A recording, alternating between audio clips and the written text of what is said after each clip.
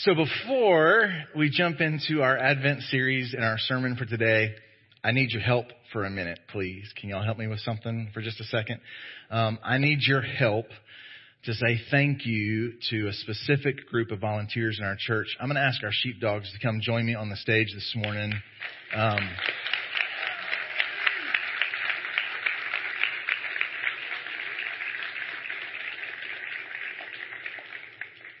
And I feel really like the oddball and out of uniform and unimpressive and wish I had a weapon.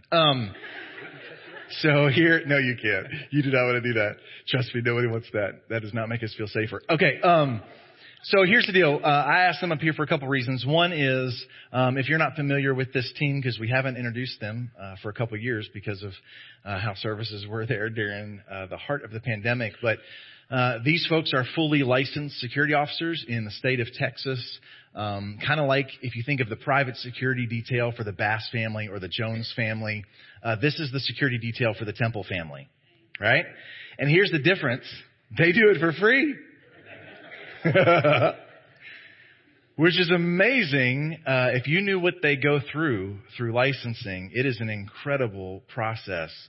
And they've done so because they believe that you are worth it, and they believe that your kiddos are worth it, and they believe that this mission is worth it. And so we wanted to do two things this morning. We wanted to kind of put eyeballs on them. Juan Hernandez was not able to be here this morning, but picture Juan up here with them. And part of what we wanted to do is just say thank you. Would you help me do that this morning?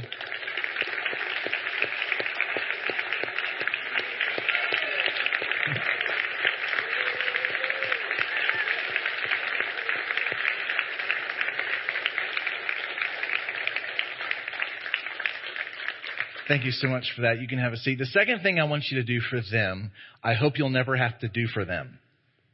We hope that they're kind of just a big waste of money, right? Because we pay for their licensing, security, all that stuff. We hope that they never really have to use their training. But if there ever is a moment where any of these folks ask you to do something, please just trust them and respect them. The goal of our sheepdogs is to just blend in and not make a scene. So if you feel like they're kind of making a scene, it's for a purpose. So here's the deal. If they ever give you instructions, don't look around to figure out why. Just follow them. And then specifically, because we are a church in the heart of Texas, if you are carrying a firearm, that is your God-given right to keep that in your pocket if they are engaging in a response, and let's let them lead the way. There are more fatalities from cross-shooting in church shootings than actually from active shooters. And so we'd ask you to trust the process. I know that's a heavy thought, and we don't want to think about that, and that's why we don't do this all the time. But we just want to remind you again, let's trust these folks who've been through the proper training to handle the situation the way that they deem best. Does that make sense? Yes. We got it? Tell them another thank you as they get out of my way.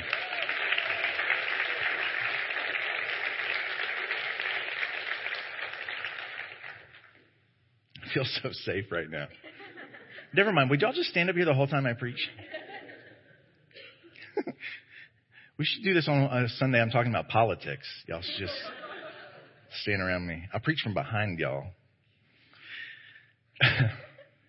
Last week, we started our Advent series called The Gift. If you did not grow up in an Advent tradition, the word Advent just means arriving. It means on its way. It's that email you get from Amazon that says your order has shipped. That's Advent. It's on its way. It's coming. And so what we do traditionally, what the church has done for nearly 2,000 years is focused on the coming of God in the flesh, in the person of Jesus, and then focused on His second coming, that there is still another Advent on the way. And our Advent series is called The Gift. We're focusing on the three wise men, or the three magi. I shared with you last week. I've never actually preached on the three wise men before, and I think I mentioned this last week. It was listening to a sermon by Craig Groeschel that I was like, I want to preach about the wise men. I want to preach about the magi. And then I heard a sermon by Mark Batterson about the star and was like, oh, I want to preach about that too. And so that was kind of the inspiration of this. If you're not familiar with the real Christmas story, it's actually not about a fat guy in a red suit. It's actually about a virgin giving birth to a baby who would grow up and claim to be the most audacious thing you could claim to be, God. God in the flesh, the Messiah, the Savior of the world. And as he was growing up, we believe around 2 years old, but still in Bethlehem, they had gotten a house. They were no longer in the manger and stable. We believe that they were living in a home. These magi came, and we believe these magi were well-educated, influential, probably wealthy astronomers. They were probably kind of pagan sorcerers who traveled from the east, went to Jerusalem first, went for a pit stop, said, hey, we're trying to follow this star. Where do you think it's heading? And the chief priests and the scribes said, we believe the Messiah will be born in Bethlehem. And they traveled to Bethlehem, and that's where they find Jesus. But they bring these really interesting gifts: gold, frankincense, and myrrh. And beginning this week, we're going to unpack, no pun intended, each of those three gifts. We're going to unwrap each of those three gifts. I didn't even think of that till right now. We're going to begin with gold this week because that's the order that they appear in the text. We don't know what order they were actually given to toddler Jesus, but the series, though, is not called the gifts. It's called the gift, because we believe in each of these gifts there was a picture being given. They were pointing to the gift, Jesus the Christ. And so each week we're looking to see things that were the gift given by the guys who didn't even understand who they were looking for, but what was Jesus revealing to us about himself in that gift. So please grab your Bible if you would this morning. If you don't have a Bible, there should be one underneath the seat in front of you. And we're going to hold up our Bibles together. We're going to say our creed together before we jump into our text this morning. And so I invite you to join with me in that. And let's say this with some conviction this morning. Here we go. The Bible is the Word of God. The truth of the Bible will change my life. Lord, open my heart and awaken my mind and give me grace to respond. Change me for your glory and my joy. Amen. Thank you. Please turn to Matthew chapter 2. If you're using one of those Bibles from the seat in front of you, it's page 757. We'll actually pick up later in that on the next page, but page 757. Matthew chapter 2. As we're turning, I want to recap super quickly last week. Last week we looked at the first gift that the wise men gave, and we said it was actually the most important gift. They gave the gift of themselves. They showed up. They followed the star. That was their gift, but what was the gift of Jesus? And this is the part I really want to kind of circle back to because the sermon was pretty long last week, and so I started rushing at the end, and I didn't say this as explicitly as I want to say it. And so I want you to hear with your hearts this morning. Here's the bow on the gift of last week. Jesus is our guide. Because they gave the gift of following, but that was in response to his gift of leading. Right? The gift of the star shows us that Jesus is our guide. He is in the business of directing us to himself because he's too good to do anything else. He can't help but orchestrate the events of our lives, the good and the bad, the wins and the losses, the triumphs and the pain, to direct us to more of himself because he knows he's the best gift. And so they gave the best gift of themselves, and he gave the best gift of himself. That is, he leads us to himself. Jesus is our guide. This morning, we're just going to look at the kind of the heart of the story. We won't reread the whole text like we did last week. Let's just look at two verses this morning, verses 10 and 11. Verse 10, just because I love this verse. When they saw the star, and we mean when the star kind of stopped over the house where they were, they rejoiced exceedingly with great joy. I just love that verse. Because I think we could use a big fat dose of that these days, right? But we'll really spend our time focusing on verse 11. And going into the house, not the barn, going into the house, they saw the child with Mary, his mother, and they fell down. Can y'all say fell down with me? Fell down. They fell down and worshiped him. Then opening their treasures, they offered him gifts, gold and frankincense and myrrh. This morning we're going to focus on the gift of gold. And how does the gift of gold point to the greater gift? For a whole lot of years, hundreds of years, scholars have found symbolism in these gifts. And this series is kind of revolving around that historic symbolism that we see. Because gold was so expensive then, which isn't that different now, because gold was so rare then, gold was what we would call a gift fit for a king. Exclusively for a king. There's multiple places in Scripture where we read about people coming into the presence of a king. And in most of those cases, it tells us that they brought gifts involving gold. It was common, if you were appearing before a king, that you would bring one of the most valuable, one of the most rare things available then, and that was the gift of gold. Last week in the star, we saw that Jesus is our guide. This week, we see in the gold that Jesus is our king. Jesus is our king. The gift of gold, it would be common for it to be brought to a king. It would be most uncommon for the gift of gold to be brought to a carpenter's toddler. Right? But it would be very common to be brought to a king. We still give the gift of gold sometimes in our culture, usually in the form of jewelry, right? 23 years ago, Christmas Eve, 1998, I was a wise man and gave a gift of gold. So here's the story. Maurice and I have been dating for quite a while. We've been talking about getting married in the summer of 1999. I told her I didn't have the money to buy an engagement ring. It would take till probably the spring, so we would do a shorter engagement. But one of the things that she really wanted when she got engaged is she wanted a gold engagement ring and gold wedding band. Everything she had at that point was silver, and that's what was cool and hip, and only old people wore gold, no offense. But so I had bought her a good bit of silver jewelry in our dating time, but she wanted gold jewelry. So Christmas Eve of 1998, we did something very wise. We went to the Christmas Eve service at our church. Insert commercial here. We would love to have you at our Christmas Eve service this year. This year it's on December 24th. Write it down. It's different than normal. Just kidding. It's still always Christmas Eve. One person got it. There you go. But we encourage you to come to Christmas Eve. We encourage you to bring someone with you to Christmas Eve. And then we're going to be reaching out to some of you this week, asking you to make some homemade cookies or asking you to be a door holder for Christmas Eve. And so we'd ask you to help partner in that way. We'll be following up with you later. Back to the sermon already in progress. On Christmas Eve, we went to our Christmas Eve service. I sang with the vocalist and she played piano with the orchestra. And then afterwards, we were on our way to actually my folks' house, and we were going to have a Christmas, shindig or whatever. And I said, well, I want to give you my presents first. And so there's a really nice park near our house with a pond and a bridge and a little picnic table. And so we went there, and I gave her these gifts.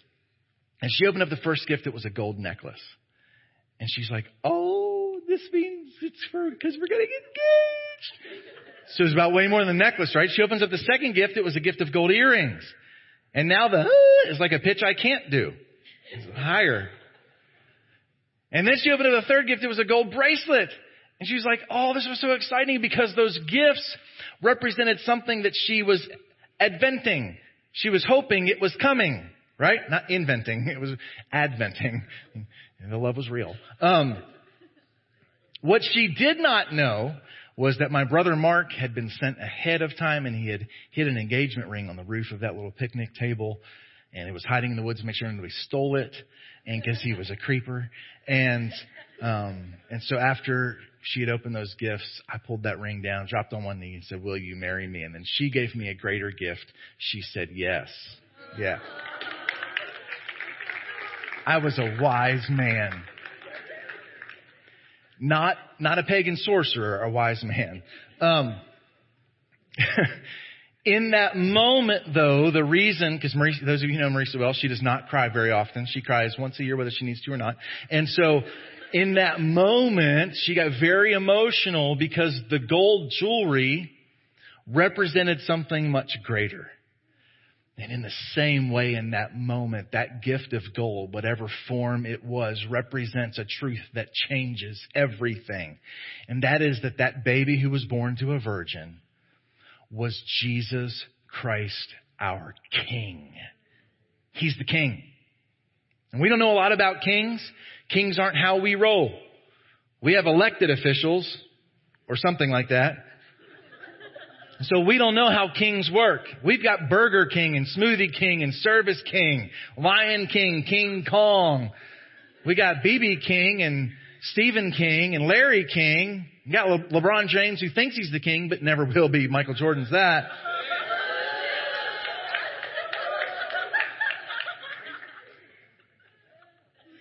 But what we do know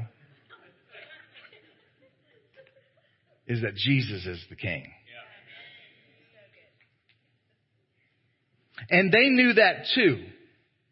Because if you remember, we read more of the text last week. In verse number 2, it says, these wise men traveled, they followed the star, they came to Jerusalem from the east, they appear before the king. And here's what they say: where is he who has been born King of the Jews? They came looking for a king. They just had no idea that he was way more than just the King of the Jews. Where is the King? I told you that this sermon by Craig Groeschel, this topic rather by Craig Groeschel was like, ooh, I really want to talk about this. Because there's two things that he brought attention to that I've never thought of before. And that is just that lack of understanding about what was behind that question. They had no idea. You know why they had no idea? Because Jesus was a king like no other king has ever been. He was a king like no other. And it began with his birth. See, for hundreds and hundreds and hundreds of years, the entire Jewish religious system was looking forward to the king. And they expected him to be very kingly. Born in a palace, born into power, born into wealth. Groeschel said, in our context, they would have expected that the crib was like royal purple and he had on a Gucci onesie and little baby Yeezys, and like his Instagram profile had gone viral in the first week of his little infant life. No one expected being born into poverty, to unknown people, carpenter, from an unknown place. Nazareth? Literally, when Nathanael was invited to follow Jesus, his response was, can anything good come out of there? But wait, no, it's better. They were born in Bethlehem. Oh, that's actually not better. This insignificant place to these struggling people, he is a king like no other. No one expected him to be born in a cave surrounded by farm animals. His birth was unexpected, but so was his life. Nobody expected the king to be friends with prostitutes. Nobody expected the king to be friends with people who for thousands of years only have one descriptor: sinners. Nobody expected he would be a foot washer. Nobody expected the king to touch lepers. Nobody expected the king to bow down and draw in the dirt on behalf of a woman caught in adultery. Nobody expected the king to confront the religious rulers and call them hypocrites, overturn their tables. No one expected a king like this. No one expected a king whose favorite people were the outcasts. And no one expected a king's pinnacle moment to be riding into Jerusalem on a donkey, being cheered on by the misfits of society. But if his birth was unexpected and his ministry was unexpected, his death was surely unexpected. A king betrayed by one of his own, a mock trial in the dark of night, a king stripped bare publicly and beaten and flogged and mocked. Not very kingly. a king who would be spat upon, a king who would use the little bit of breath he had in his lungs to pray for forgiveness for the people mocking him. That's not very kingly. But if his birth was unexpected, and his life was unexpected, and his death was unexpected, believe me when I tell you, nobody expected what was coming next. Nobody expected that 3 days later, women would run in the cool of the morning, that they would go to this borrowed stranger's tomb and discover that his body wasn't there, that he was risen from the dead.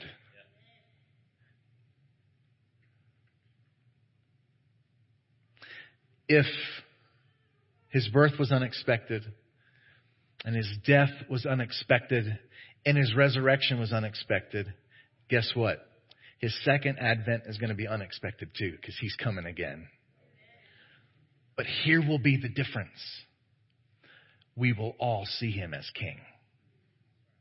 This time when he comes, there will be no mistaking that Jesus is our king. In 1 Timothy chapter 6, the Apostle Paul is trying to encourage Timothy, fight the good fight of faith. For how long? Until the glorious appearing of our Lord Jesus Christ, the King of Kings. When he comes back, there'll be no mistaking that the King has come. That's the whole heart of Advent, is that we're looking for the King who is coming. And here's what's interesting.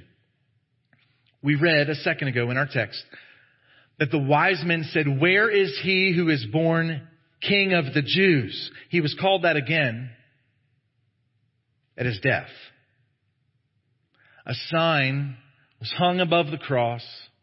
This is the King of the Jews. And the wise men called him that confused. But the crowd called him that to mock him. But when he comes back, he won't come back as King of the Jews. He'll come back as the King of Kings and as the Lord of Lords. Jesus is our King. He's a king like no other. They brought a gift of gold, and in that gift we see the gift. That Jesus is our King. The living gift to a dying world is that Jesus is our King. So I told you there was two things that excited me about this text. And the first one is this idea of how unexpected this king was. Here's the second thought that Groeschel pointed out that was so good to me. He pointed out that there's three responses to the kingship of Jesus in this text. That if I look in my own heart and life, I've seen the same three responses. And when I look at the world around me, I see the same three responses. And so the question this morning is, how do we respond to the kingship of Jesus? Jesus is our king, a king like no other. Now what? What is our response? So I want you to look at three responses here in this story with me. We're going to look at Herod's response. And then we're going to look at the religious leader's response. If you remember from last week, when Herod's asked this question, he brings in the chief priests and the scribes, the elite theologians. Says, where's the Messiah going to be born? They quote from what we now call the book of Micah, chapter 5, verse 2. There was no book, there was no chapter, there was no verse. But they quoted from the prophet Micah and told him it was in Bethlehem. And then they went back home. So we're going to look at Herod's response, and we're going to look at the religious leader's response, and then we're going to look at the wise men's response. Here's Herod's response. Herod, his response was to fight against Jesus, our king.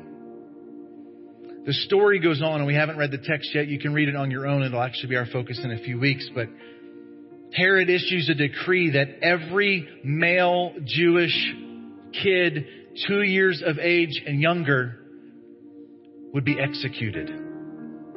It's part of how we know that Jesus was older here at this part of the story. 2 years old and younger, every male Jewish kid would be executed because he was threatened. He was afraid his kingdom was threatened. Herod's response was to fight. Herod denied that Jesus was king. Herod attacked. He felt threatened and scared, so he opposed him as king. Herod's response was to reject Jesus, our king. And the fact is, I see that all around me, and I see that in me. I see moments where I want to do things my way. I see moments where I think I got this when I really need the king. I see moments where I reject what I know is the revealed will of God, and I choose my own path because I do not submit to the authority of the king. And I also see it all around me. I see a culture right now on mission to reject the kingship of Jesus. I don't want anybody to tell me what to do. I'm fine on my own. That mentality, whether we know it or not, is we are opposing the King of Kings. You know, there was this moment not long after the previous administration's election. I need to call the sheepdogs back up. There was a moment not long after Trump was elected that we saw shirts and banners and flags and parades that said, "Not my president," from those on the left. And those on the right were like, "That's so dumb. He is your president whether you like it or not. Are you saying that you relinquished your citizenship?" And then Biden was elected, and we had the t-shirts and the banners and the flags that said, "Nope, Biden is not my president." And then the people on our left were like, "Well, that's dumb. Yes, he is. Are you saying you're..." Because that's how politics always work. It's cyclical. But the story that was true in both of those is it wasn't true.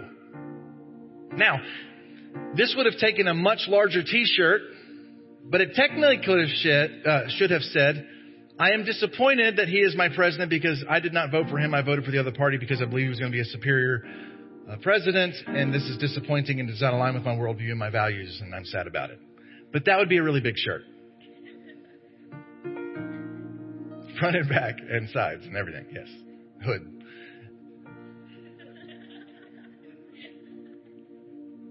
As goofy as that is, here's the thing. You might not want to see Jesus as king, but that doesn't change the reality that he's the king. He does not need our vote, our endorsement, our allegiance. He's king. Whether we submit to him, whether we acknowledge him, he's king. And when we don't honor him and revere him as king, we look as goofy as the person who seems to not know the election results. Herod's response was to fight. Herod denied. Herod attacked. Herod saw Jesus as opposition. He saw Jesus as intimidating. And so Herod's response to Jesus, our king, was to reject. But there's a second group. The religious leaders. The ones who knew where the Messiah was to be born. And so Herod's response was to fight. But the religious leaders' response was to forget. They just went back to life. They quoted from the prophet Micah. They knew the prophecy, and from Jerusalem to Bethlehem was 6 miles, maybe only 5, and they didn't bother to go. And maybe they were scared. Maybe they were scared of Herod in that moment. What will it look like to align with him? And what we talked about last week, maybe they just didn't believe it was worth it. Maybe they thought it was too good to be true. But whatever they thought, they minimized the fact that a king was born. They saw it as unimportant. They just went back to life as usual. How true is that for us on Monday? They were apathetic. They were disinterested. Herod's response was to fight. And their response was to forget. Herod attacked. The religious leaders avoided. Herod denied. The religious leaders dismissed. Herod saw Jesus as opposition, but the religious leaders saw him as optional. Herod saw Jesus as intimidating. The religious leaders saw him as irrelevant. And so Herod's response was to reject Jesus, our king. But the religious leaders' response was to reduce Jesus, our king. Just not that big a deal. But there's a third response. We read it in our text. They entered the house, they saw Jesus, and they fell down and worshiped him. They had no idea what was going on. They did not understand the prophecies from what we believe, and yet they fell down and worshiped him because they understood I'm in the presence of a king. Herod's response was to fight, and the religious leader's response was to forget, but the wise men's response was to fall. The most humbling, honorable physical posture they could assume. They bowed down in front of a 2-year-old. They submitted, they honored, they worshiped him. So here's the 3 responses. Herod, his response was to fight. The religious leader's response was to forget. The wise men's response was to fall. Where Herod denied and the religious leaders dismissed, the wise men delighted. Where Herod attacked and the religious leaders avoided, the wise men adored. Herod saw Jesus as opposition. The religious leaders saw Jesus as optional. But the wise men saw him as the only wise God.